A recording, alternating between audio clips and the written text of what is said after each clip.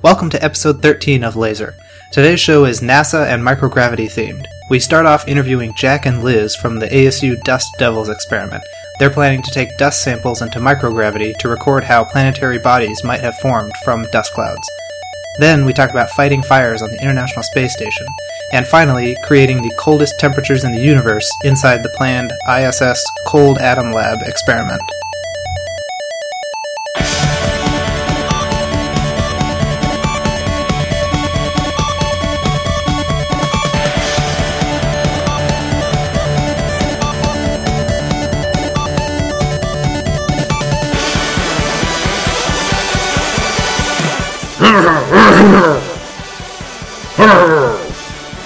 Rabble, rabble. There's a mega blocker in one block. Our goal is to now make all of our interviewees regret having agreed to an interview.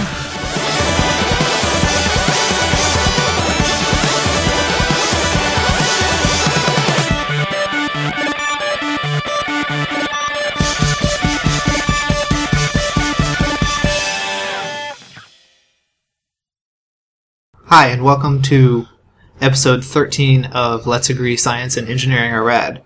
I'm Cameron Kopis. I'm a graduate student at Arizona State University studying material science, and my research is in quantum computing and superconductors. And my co-host today is Chase. Chase is still unemployed, but Chase has been working in the aerospace and defense industries. And I'm trying to currently switch into semiconductor fabrication and process.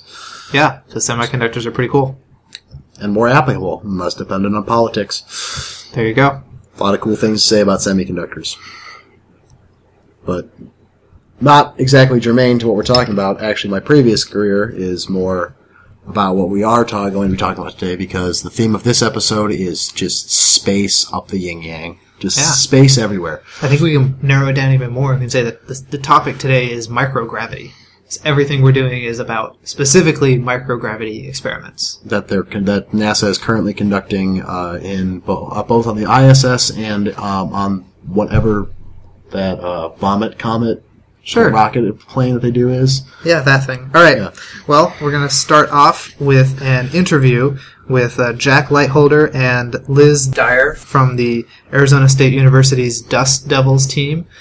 This is a team that's conducting an experiment with NASA, a microgravity experiment, to see the effects of... They're trying to see how microgravity affects the interactions of ultrafine dust particles in a vacuum. Yeah. And they're trying to do that to examine how, maybe to do proof of concept for the origins of asteroids, planetoids, moons, etc., and how that all works out. We understand currently how it works on a large scale because of gravity, but they're investigating the very small end, the start of that process. Yeah, so that's pretty cool, and very exciting. we will go into that interview now. I wanted to stick in this note in post-production to warn you all that the audio in this interview was completely washed out by an air conditioning unit in the office where we recorded. And yes, we do use air conditioning in March in Arizona. We had to use noise removal software to be able to hear anything at all, so I apologize for everyone in the interview sounding like they're talking out of a can. The rest of the show should be fine, though, and we'll avoid this problem in the future. Okay, we have Jack Lightholder and Liz Dyer from the ASU Dust Devils microgravity experiment here. And, alright, so Jack, do you want to give a short introduction about what the project is? And what your involvement is with it? Alright, so my name's Jack Lightholder. I'm the team lead for the ASU Dust Devils Microgravity Research Group. We're working under the NASA Reduced Gravity Student Flight Opportunities Program, which is an opportunity that gives undergraduate students the opportunity to fly in the microgravity environment on the zero-G flights that they provide and do some real science. All right. And Liz? Yeah, awesome. Thanks for having us here, by the way, guys. I'm Liz Dyer, and I'm a senior with the School of Earth and Space Exploration studying astrobiology and biogeosciences.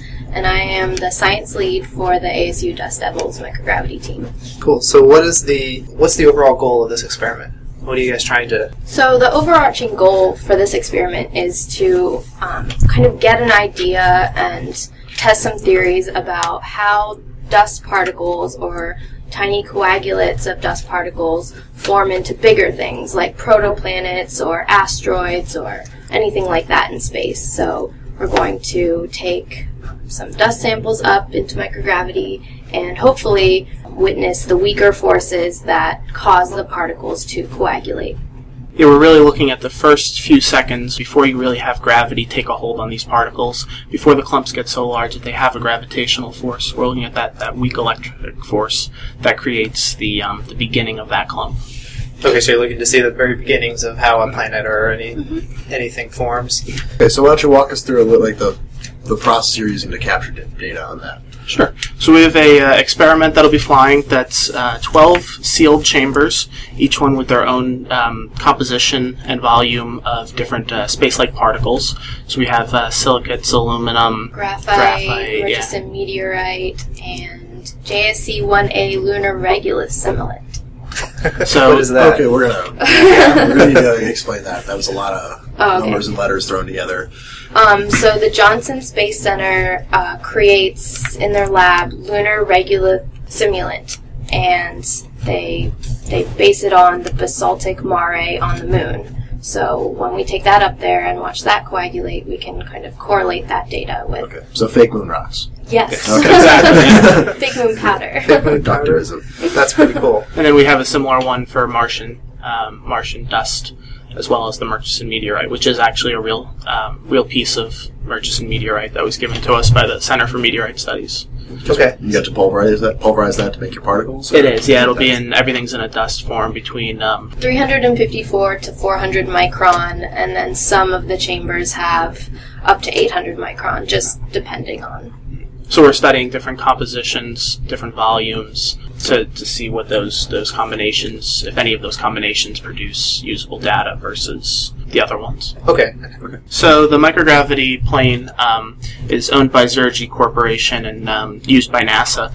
It's a 727-200, which has basically been stripped out on the inside. They've taken out all the seats and they've padded the walls, changed the engine configuration so it can go straight up and then straight back down, similar to like a sine wave that you'll go straight up and you'll have positive g-forces as you're climbing, and then it'll nose over and it'll go straight down for about 40 seconds where you'll experience weightlessness. It's essentially like skydiving, but with the plane around you, you have the relative feeling of microgravity because everything is falling at the same speed. So this is that vomit comet. The that vomit you see comet, all the yeah. time. And The weightless wonder. Yeah. Our listeners will be familiar if they've ever seen a comedy about astronauts or archers. Or pictures of Stephen Hawking floating in it, I think, from a few years ago. Yeah. Right. It's been getting a lot of publicity recently. Who was that? The swimsuit model. Kate Upton. Yeah, they had the Sports Illustrated yeah. had their model, their cover page. That's pretty funny. Model, yeah. Okay. So it's starting to be more of a commercial thing. Like you can do, it's almost like space tourism. you can buy can tickets. pay. Yeah, that's pretty neat. I think they're like $5,000 to $7,000 if you want to just go up and have fun for Okay. a couple minutes of microgravity. But NASA is paying, or is NASA's paid paying for our this. way. Mm-hmm. So we get 5 flight spots over 2 different flights. We'll get 30 parabolas on each. They'll do 29 microgravity, which is the closest we can get to zero gravity. Being on Earth still.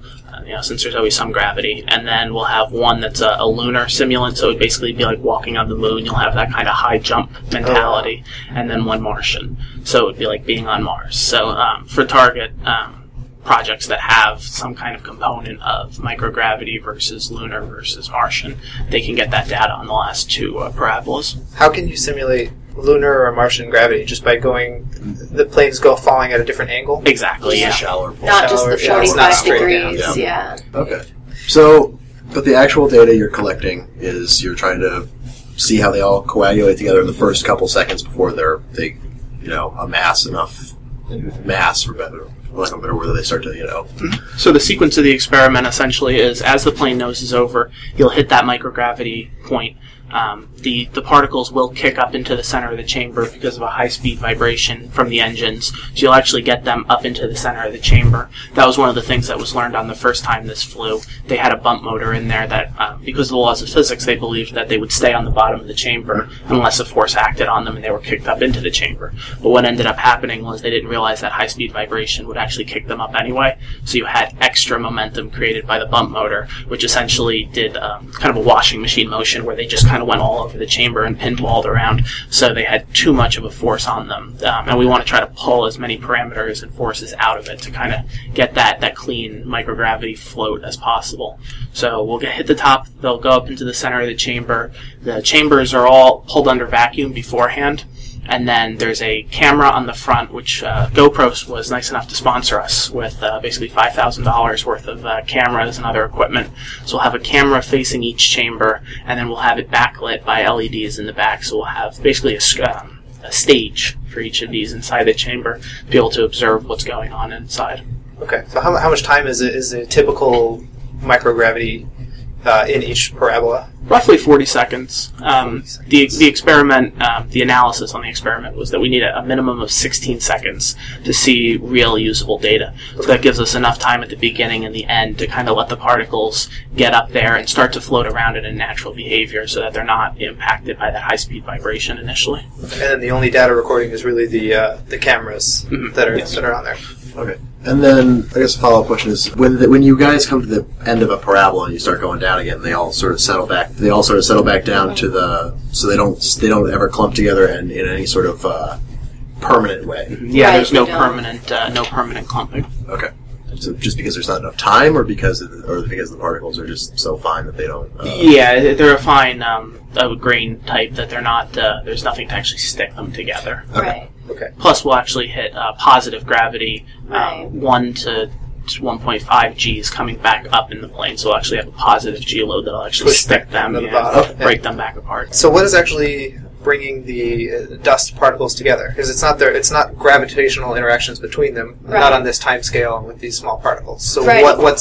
what forces do you expect to actually matter? Right, exactly. So taking away the gravity, we're really just looking at the weaker forces between particle to particle, which is actually contact electrification or triboelectric charging. And it's dependent on a couple things: composition of the particles, sizes of the particles, and obviously the environment. So Can you elaborate on the term triboelectricity? sure. So triboelectricity is basically a contact electrification between two things. So just like static electricity when you rub your hair together or something. So we're looking at two particles contacting each other and exchanging charges or having the same charge or something.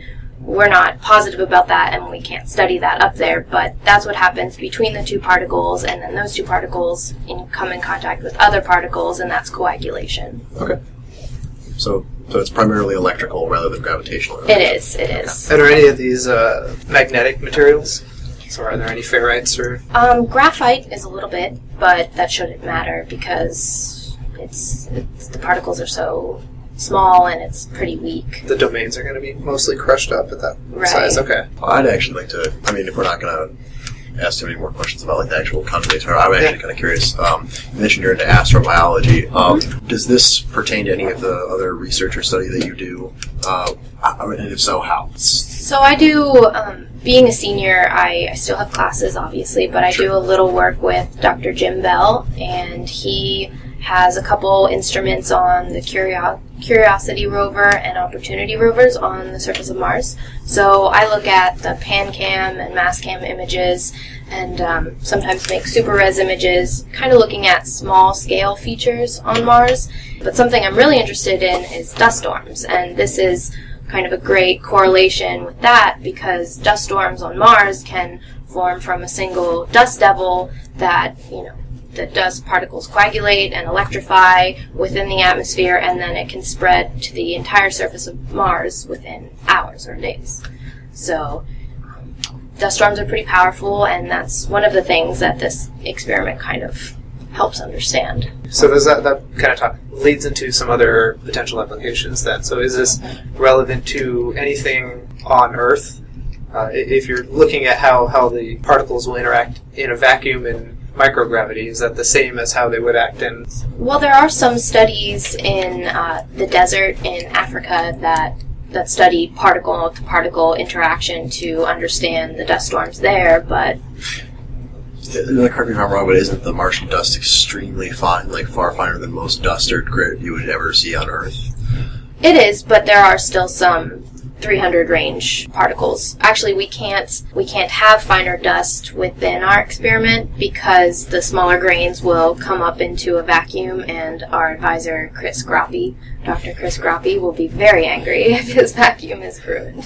So are they actively pumped, or are these just sealed into glass tubes and then under vacuum, and then you just cut it off? Mm-hmm. Yeah, so they're a aluminum chamber with glass on each side, and then a pump system that's pumped down beforehand. So we'll pump it down to 10 to the negative 6 bar before flight, and then it'll actually be loaded onto the flight, and then outgassing and leakage occurs during the flight. So we have to monitor that beforehand and really do a lot of testing to make sure that we're well within our parameters, which are 10 to the negative 4 bar. So we do have a range to work with, and roughly 8 hours where it'll have to stay under vacuum since it's not an active pump system on the flight. Yeah. All right, that makes sense. And that I actually did want to go back. So would you say that this is a pretty important first step to understanding and being able to predict dust storm behavior, so to get us onto a Mars colony? So I don't think I would say that, just because it, like you said, the Martian dust on the surface is a lot finer. Super fine. It's super fine, maybe even 50 micron size, I think. But it is really important to understand these coagulations for colonies because suits have to be made specially, especially during the lunar. Yeah, so when they were designing the spacesuits, the lunar regolith and northite would get caught in the snaps of their spacesuits, so they kind of did a lot of dust analysis and grain size analysis to understand how they can make the suits better to not get in the way of the particles and not let them in. So it has a lot of colonization.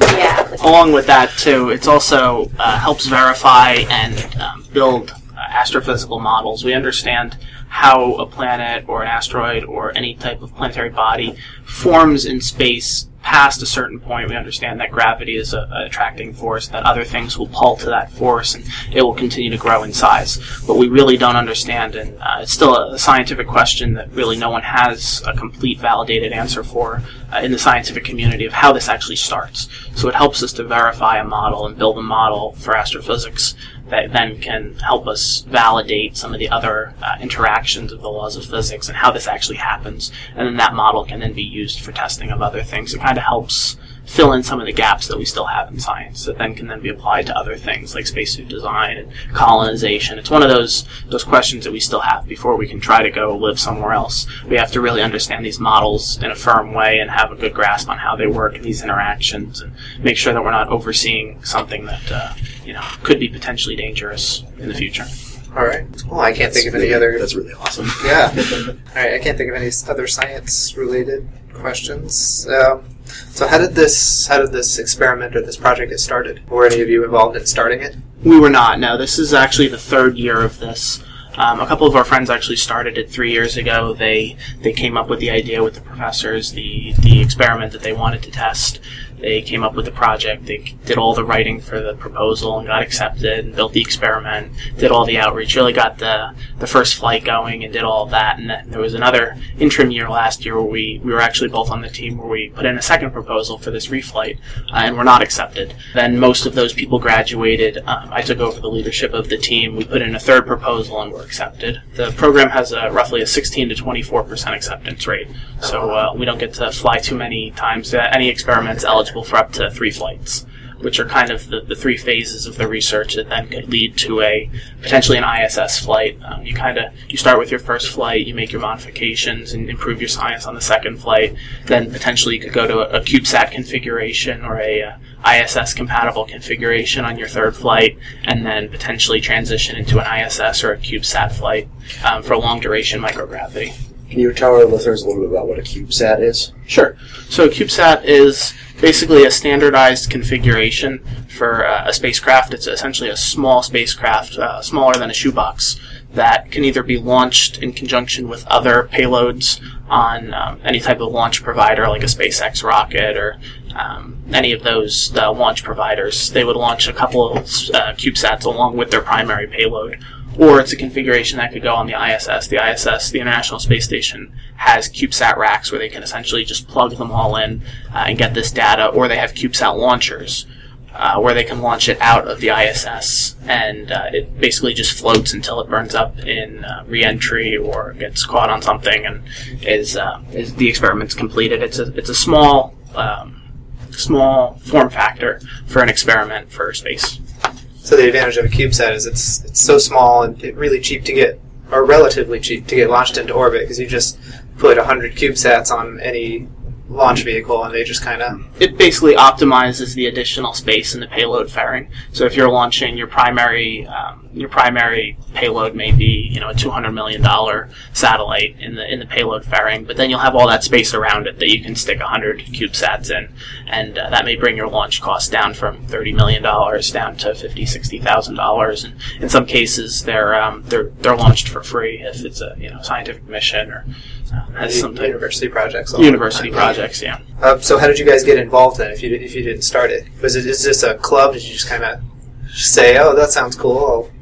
I think it's just knowing the people who started it, and School of Earth and Space Exploration is kind of a small college. It was started in 2007, so a lot of people know a lot of people, and we all are kind of interested in the same kind of planetary science, and there are a lot of events that we all go to and kind of learn about these new opportunities, and so I think we just kind of learned about it like that, talking with friends. And I'm also the vice president locally and the vice chairman nationally for the Students for the Exploration and Development of Space. It's a club on campuses that's a catalyst organization for people getting involved in the aerospace community, scientific research. So we have weekly meetings, and a lot of people get to meet each other there that then go off and form these groups, these research projects. A lot of different projects that are active now have been started through our chapter, and that's where I actually met the people that started the project, and that kind of spawns those connections as a catalyst for people to go off and start these exciting projects. Okay, so if somebody were wanting to find a similar project, you'd suggest they join a SEDS chapter? Absolutely, yeah. It's a way that I think most of us have gotten involved, and that's kind of how I got involved. I went to a conference with them, met all these people, and was able to get myself into these projects and get involved. All right. One of the things with the program, with the Reduced Gravity Student Flight Opportunities Program, is it's just as much about the community outreach as it is about the experiment itself. They're looking for undergraduates to have the full scope research experience, going from designing a project all the way through to implementation and data analysis. But because it's essentially a $70,000 flight opportunity, they want us to take the public, our peers, elementary school students, the elderly, people in industry with us as much as possible. So we do target all these different groups and try to reach out to everybody. We go to events on campus. We go to professional organizations like AIAA, NSS, and talk to them, talk to our peers on different clubs on campus, and try to reach out as much as possible, make people aware of this program so other groups can put in proposals or just be knowledgeable about what kind of stuff NASA's doing. All right. We actually have a great outreach kind of program that we're trying to lift off the ground, that we ask our younger fans at elementary schools or middle schools or at these outreach events, what would they like to bring into microgravity if they could go. So we kind of give them a bunch of examples, like a slinky. Okay, if you want to bring a slinky, what do you think it would do, and why do you think it would do that? If you don't have gravity, what would be the effect of playing with a slinky? Or a flower, or drops of water, or a ball, or something like that. Or a pinwheel. A little girl wanted to take a pinwheel and toss it around.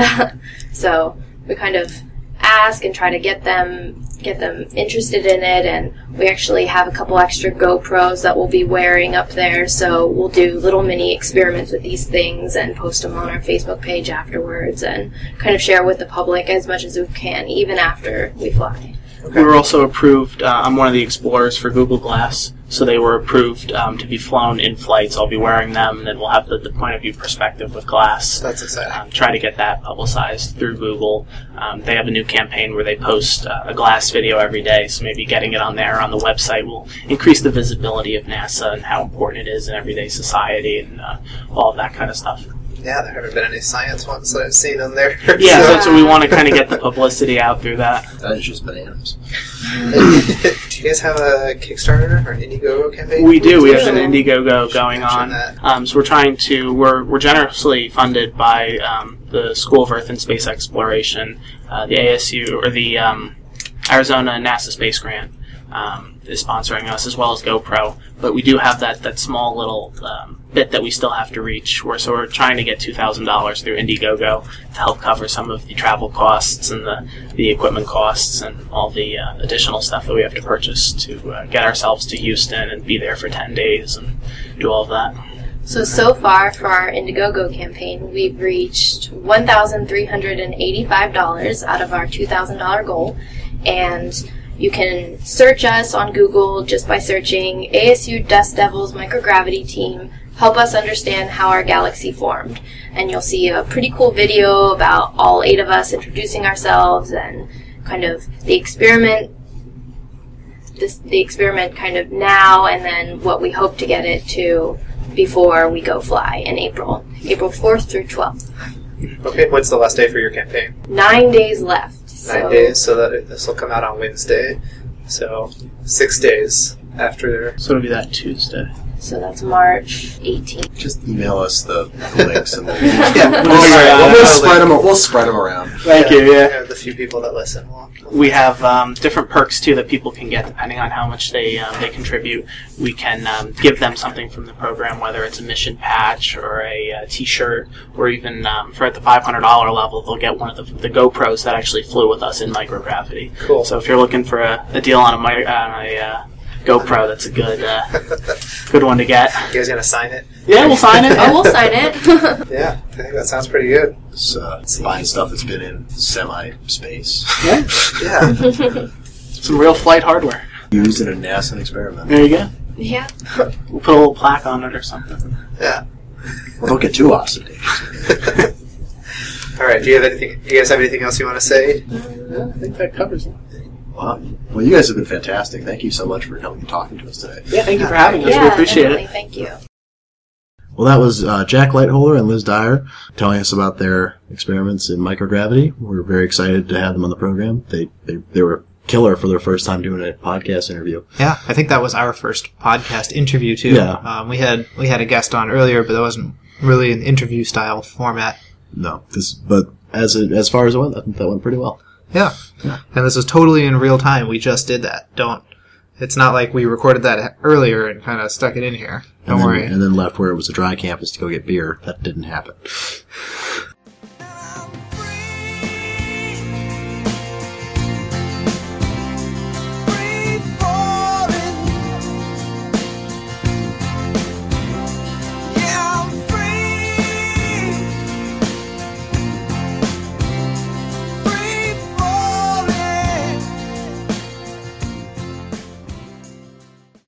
All right, so let's get into the next story that we're talking about today.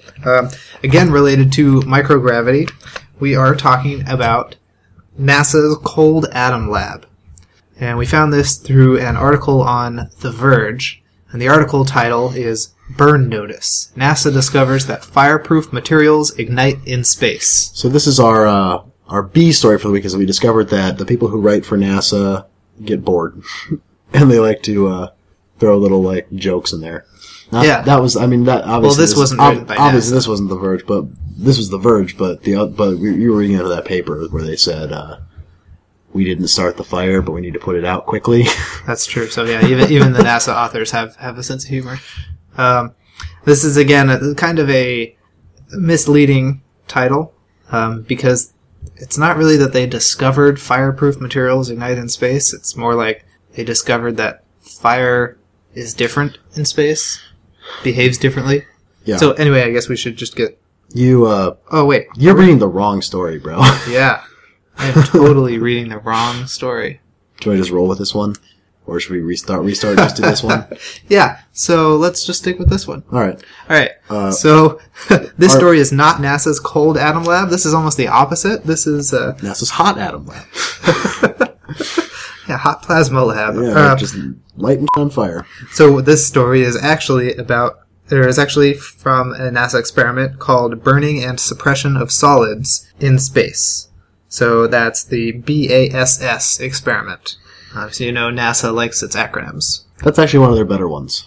Yeah, it's not like... You can say it. I cannot... Whatever they said the acronym was in the interview, I cannot for the life of me remember it. Even now. I don't remember. They had some interview, yeah. Yeah. So this experiment has come out of the rise of concerns about flammability of materials in space. It's a serious issue, especially for extended space flight, or extended habitation of space.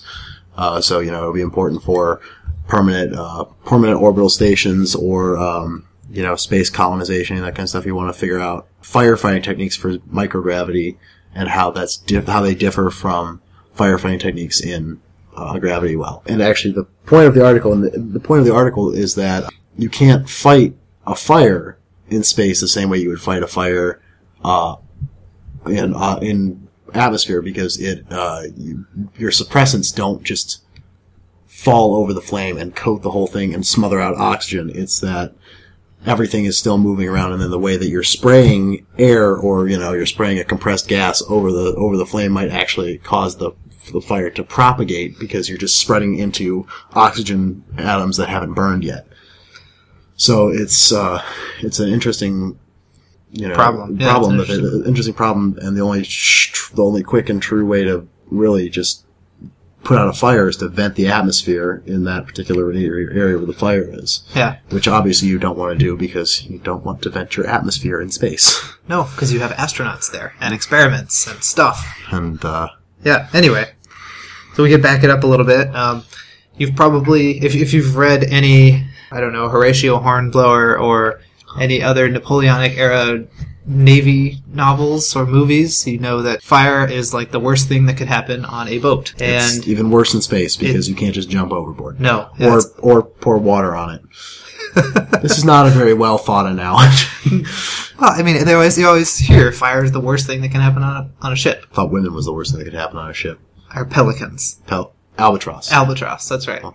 Man, if you're going to get your sailor folklore, come on, man. Step up your sailor folklore knowledge. I mean, that's just bad. Yeah, sorry. Pelicans. I mean, yeah, they eat your fish, but... Albatross. Pretty sure that there was no mention of, pelicans in the Rime of the Ancient Mariner.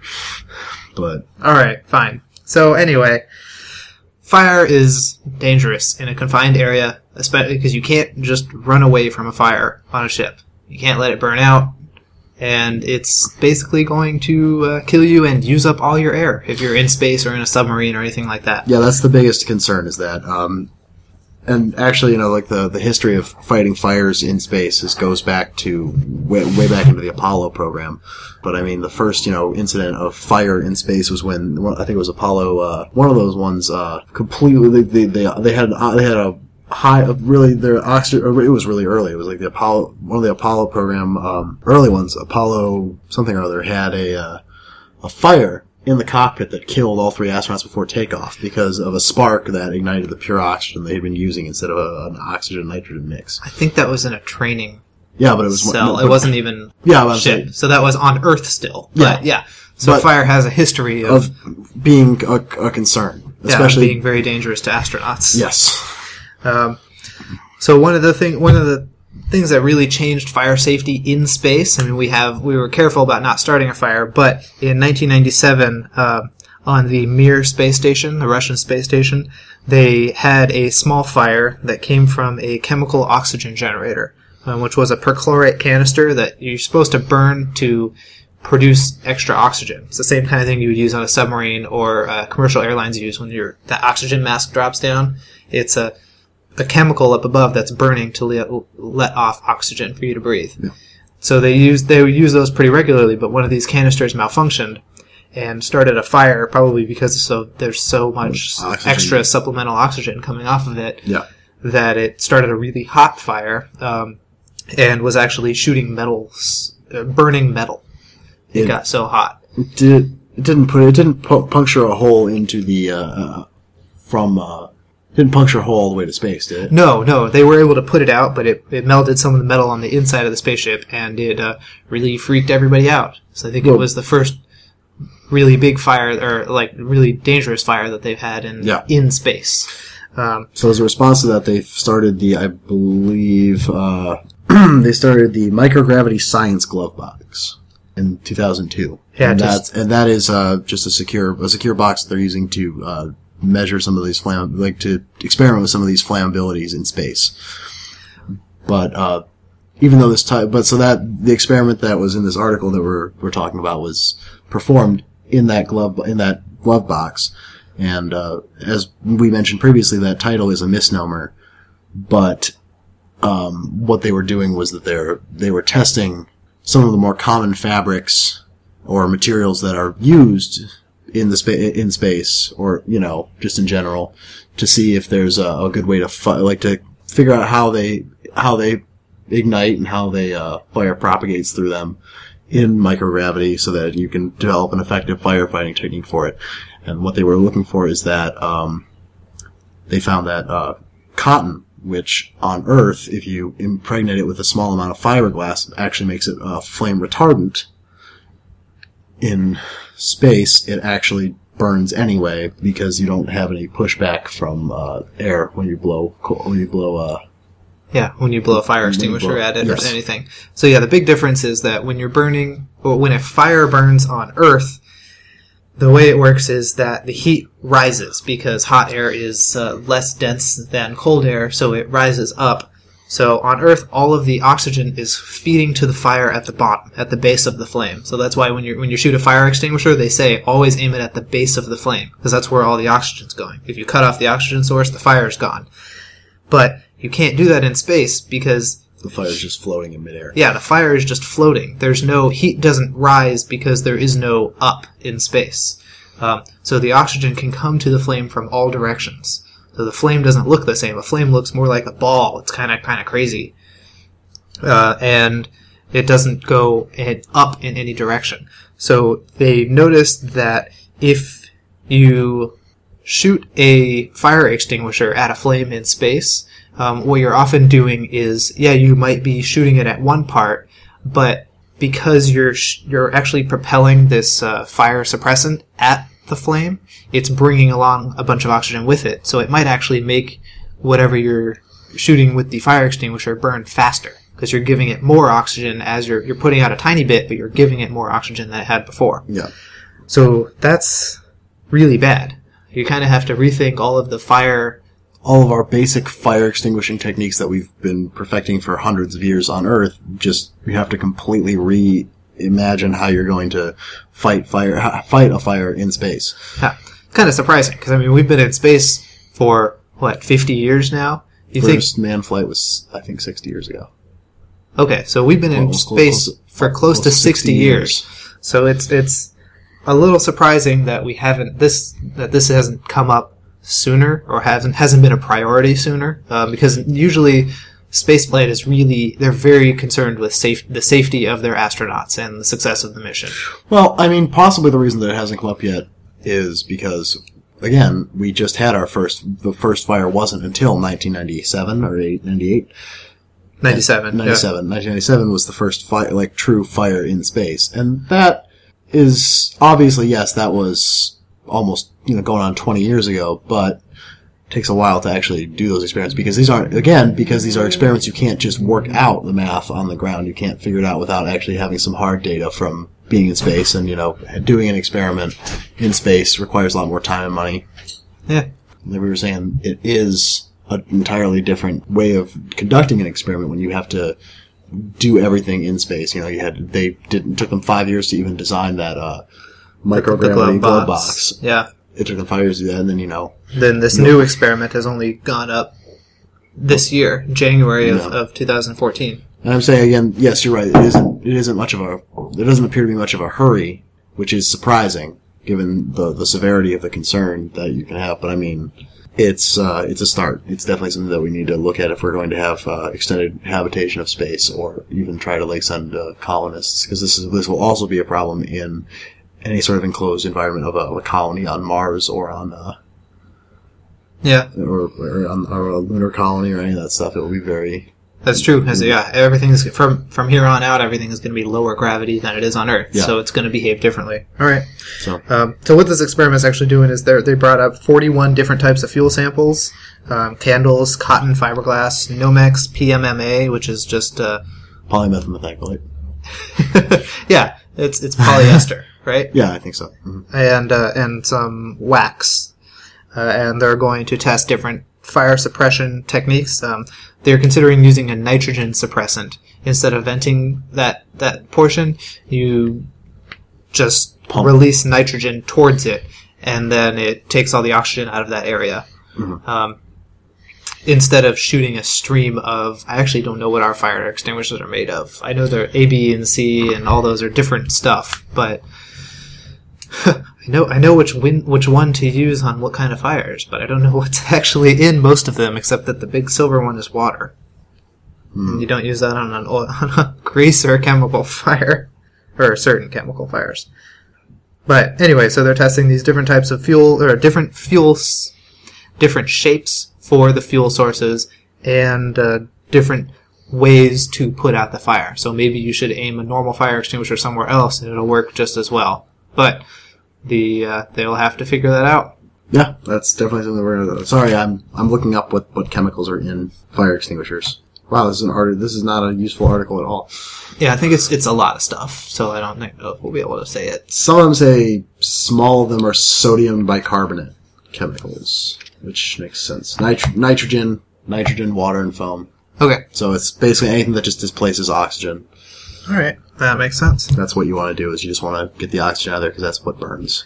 Also hydrogen. Yeah. Well, since we are trying to get rid of fire, and fire is hot, we could move on to another International Space Station experiment in the NASA Cold Atom Lab. I'm so frustrated with that transition.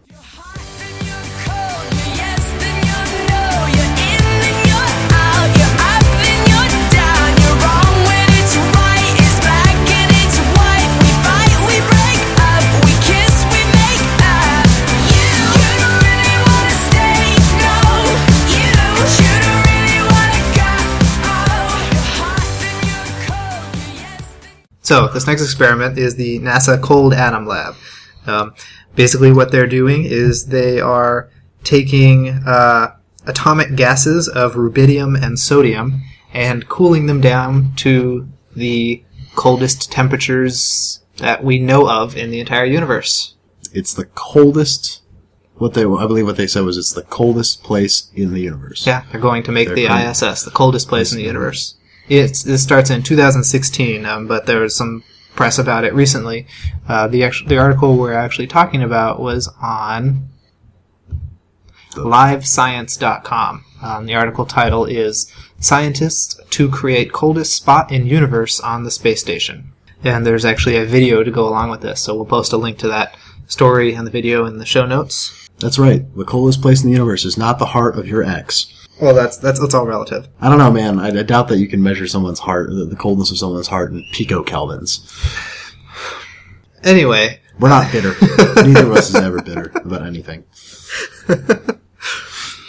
So, what they want to do is cool this rubidium and sodium atomic gas down to very, very cold temperatures. They want to go to 1 picokelvin. Which is 1 times 10 to the minus 12.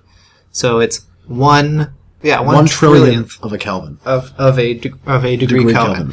And now 0 degrees Kelvin is equivalent to negative something. -2, so it's basically equivalent to negative 273.1 with a bunch of zeros after it, and then a 1 in Celsius. Yes. So it's very, very cold. 0 degrees Kelvin is absolute zero, which is a thing that is... it's a theoretical temperature. Yeah, it's basically just a theoretical temperature. It's energy... Basically, it's impossible because you can never take all of the energy out of an atom. So what they're doing is they're just cooling things down really, really close to all of the energy being gone.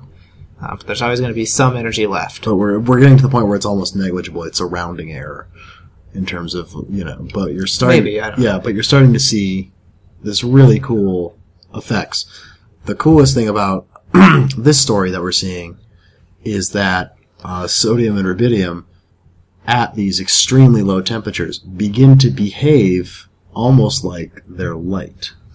Yes. So they exhibit both the behavior of both a wave and a particle, which is something that light does. yeah. So when they're cooled down that cold, they actually turn into a Bose-Einstein condensate.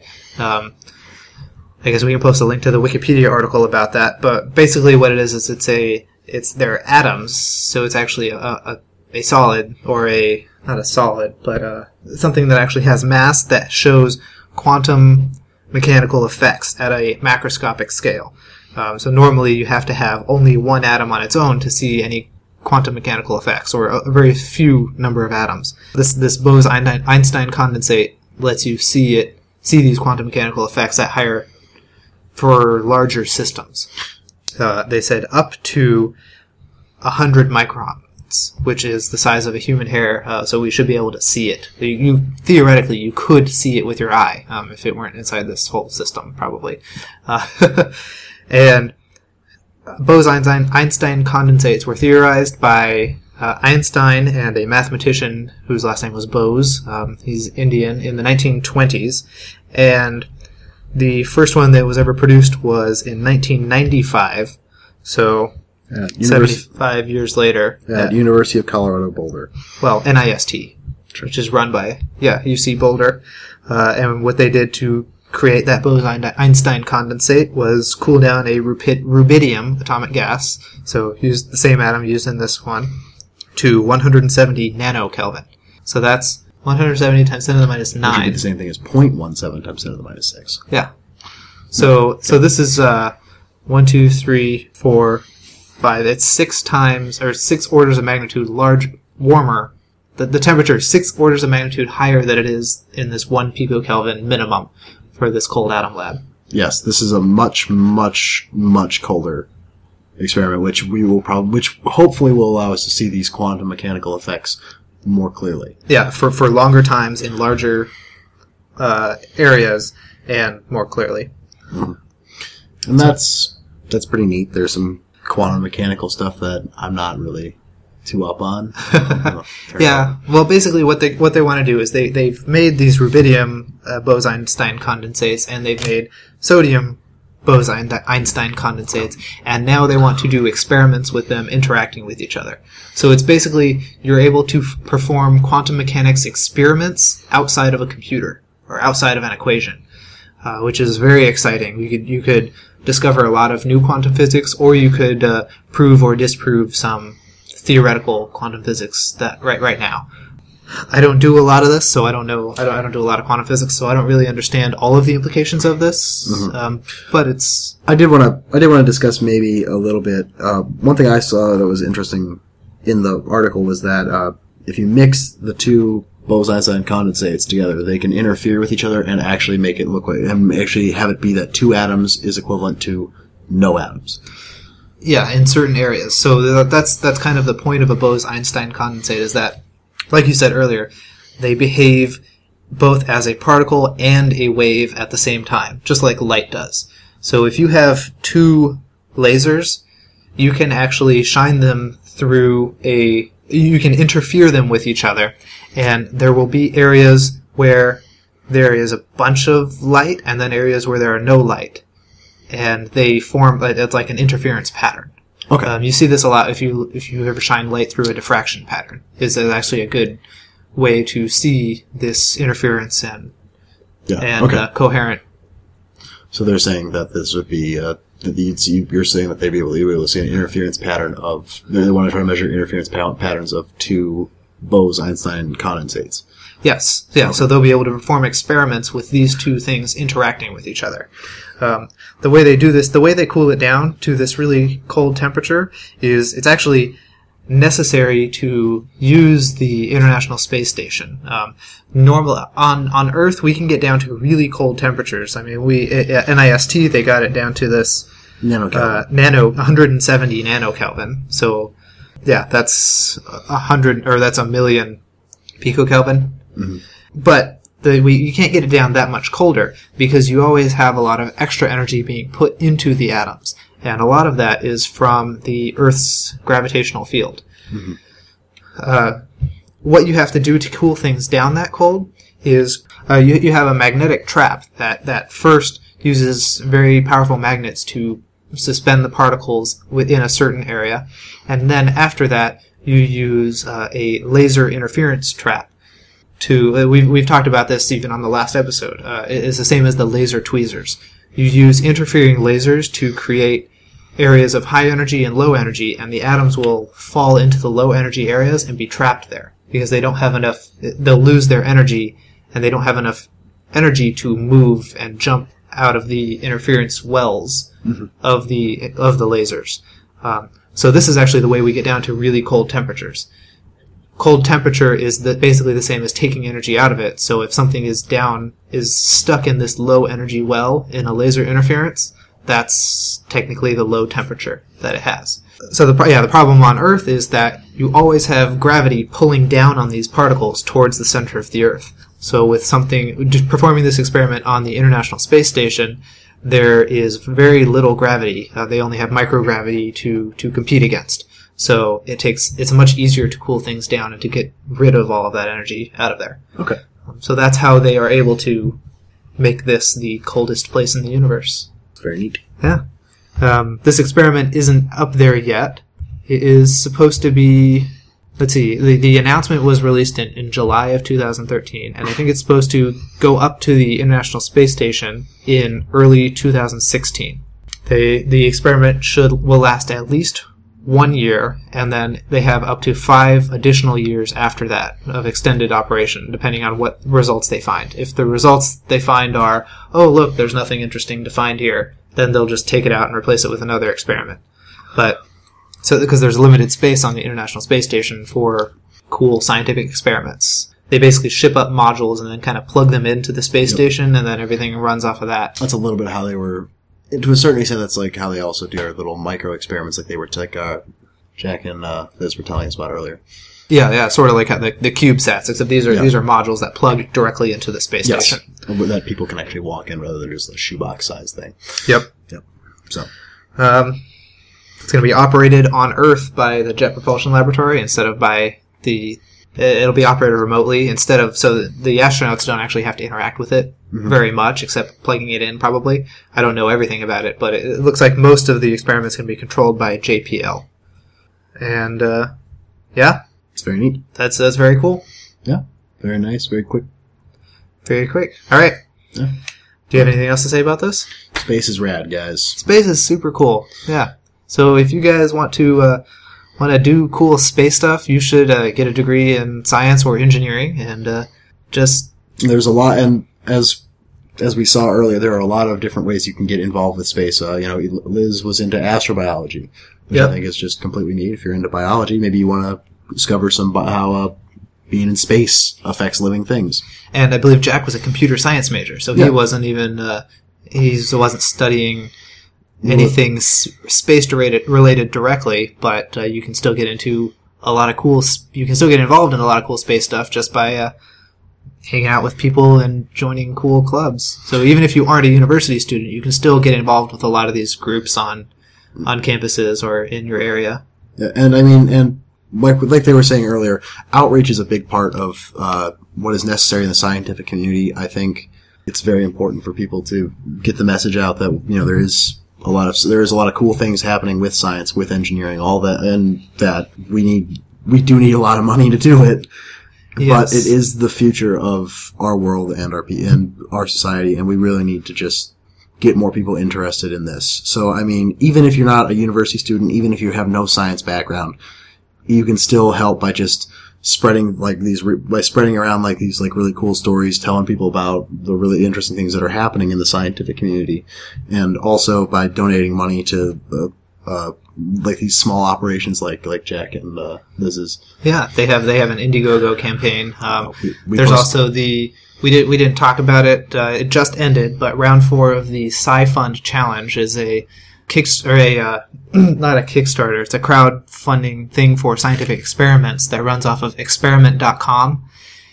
And for that, people who want to run scientific experiments sign up, and they get people like you to help pay for their research instead of having to go through the government for everything. Or going through a laborious grant writing process that ends up with, especially if you're doing work for a company, they want to have marketable stuff. They're not just looking for proof of concept or anything like, deeper understanding. They just want to market. They just want a product right off the bat. They want a product that they can market.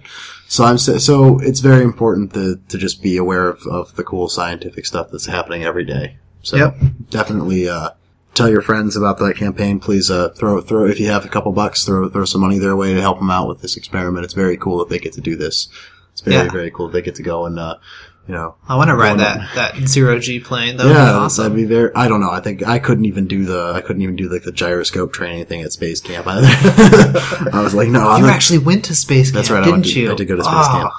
I forget that every time. I'm so jealous. It was a lot of fun. And I'm saying, and so, yeah, just get involved. It's cool. It's like, yeah, you can, there are levels of it's like we skipped over all of the math on that, Bose-Einstein condensates because honestly, the applications for it or anything that it means, it's just like a bunch of theoretical. It's very theoretical, and so. But there have to be physicists who can do this math in order for us to do anything. I mean, if you look at, a lot of people will say, what's the practical application of this? Well, look at the laser. Everybody joked, there's no practical application for it. Einstein theorized it in the 20s.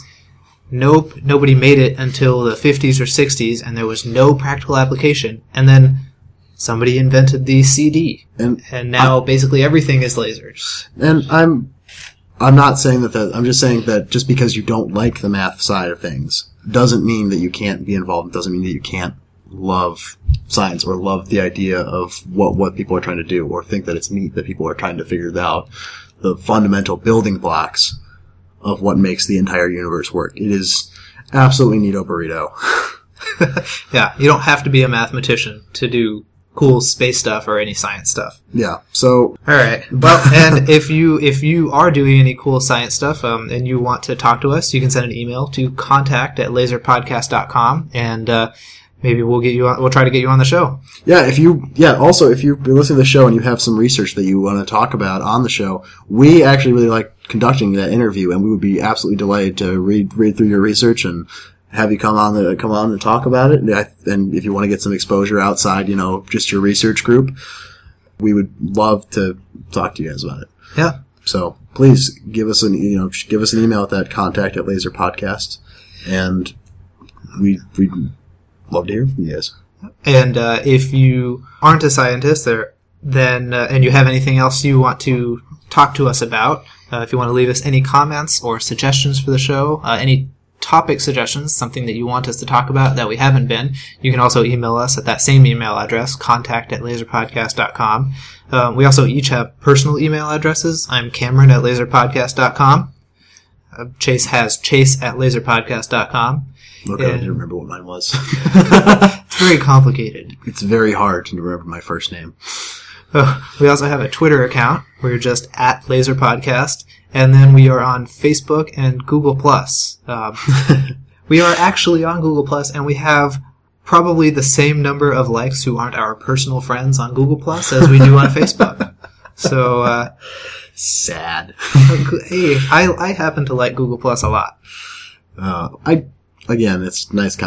We're not going to get into the social media discussion here, but we'll also set up a Vine account too. I don't know. Is that cool anymore? Is Vine cool? I don't know. Maybe Pinterest to share stories. Or we're not talking about recipes, Cameron, or like pictures of like cupcakes. So it's like, well, what are we going to share? And it's like, look, this is this. I guess we could like a picture of a laser. Yeah, lasers are cool. Lasers are cool, but I mean, it's like, how do you combine lasers and like cupcakes?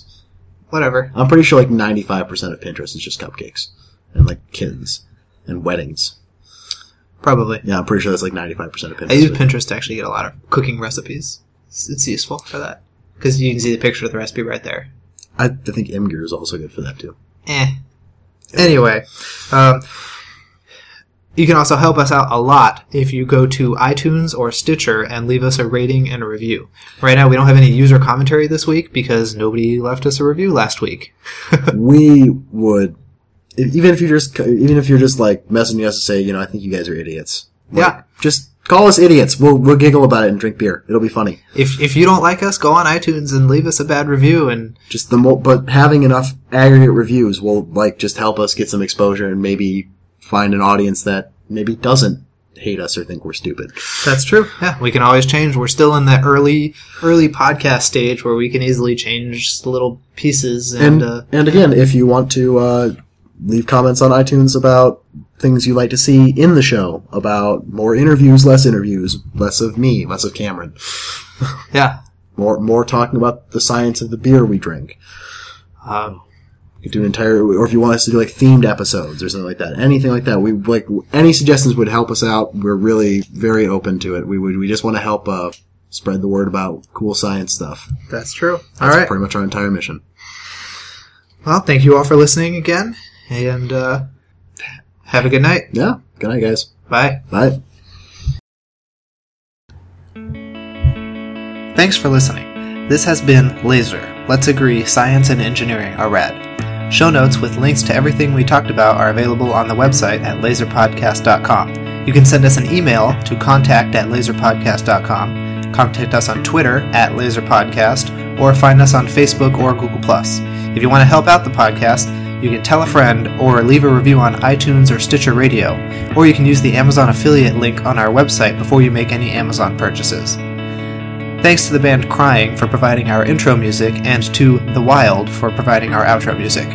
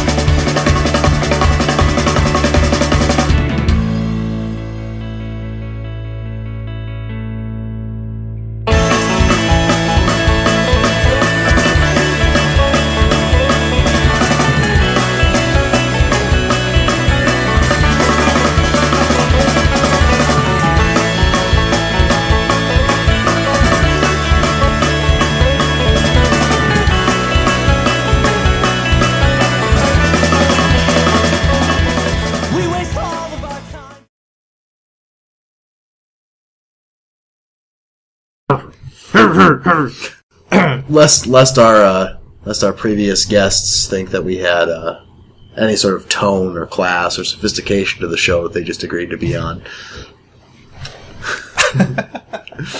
We're clearing our throats. Really? Can you? I take it. Okay, you know what? It makes sense logically. You know what? You can keep it. You can keep that transition if you make this transition song that you play Katy Perry's "Hot and Cold." Okay. In? That's a deal? Deal. Awesome. Okay.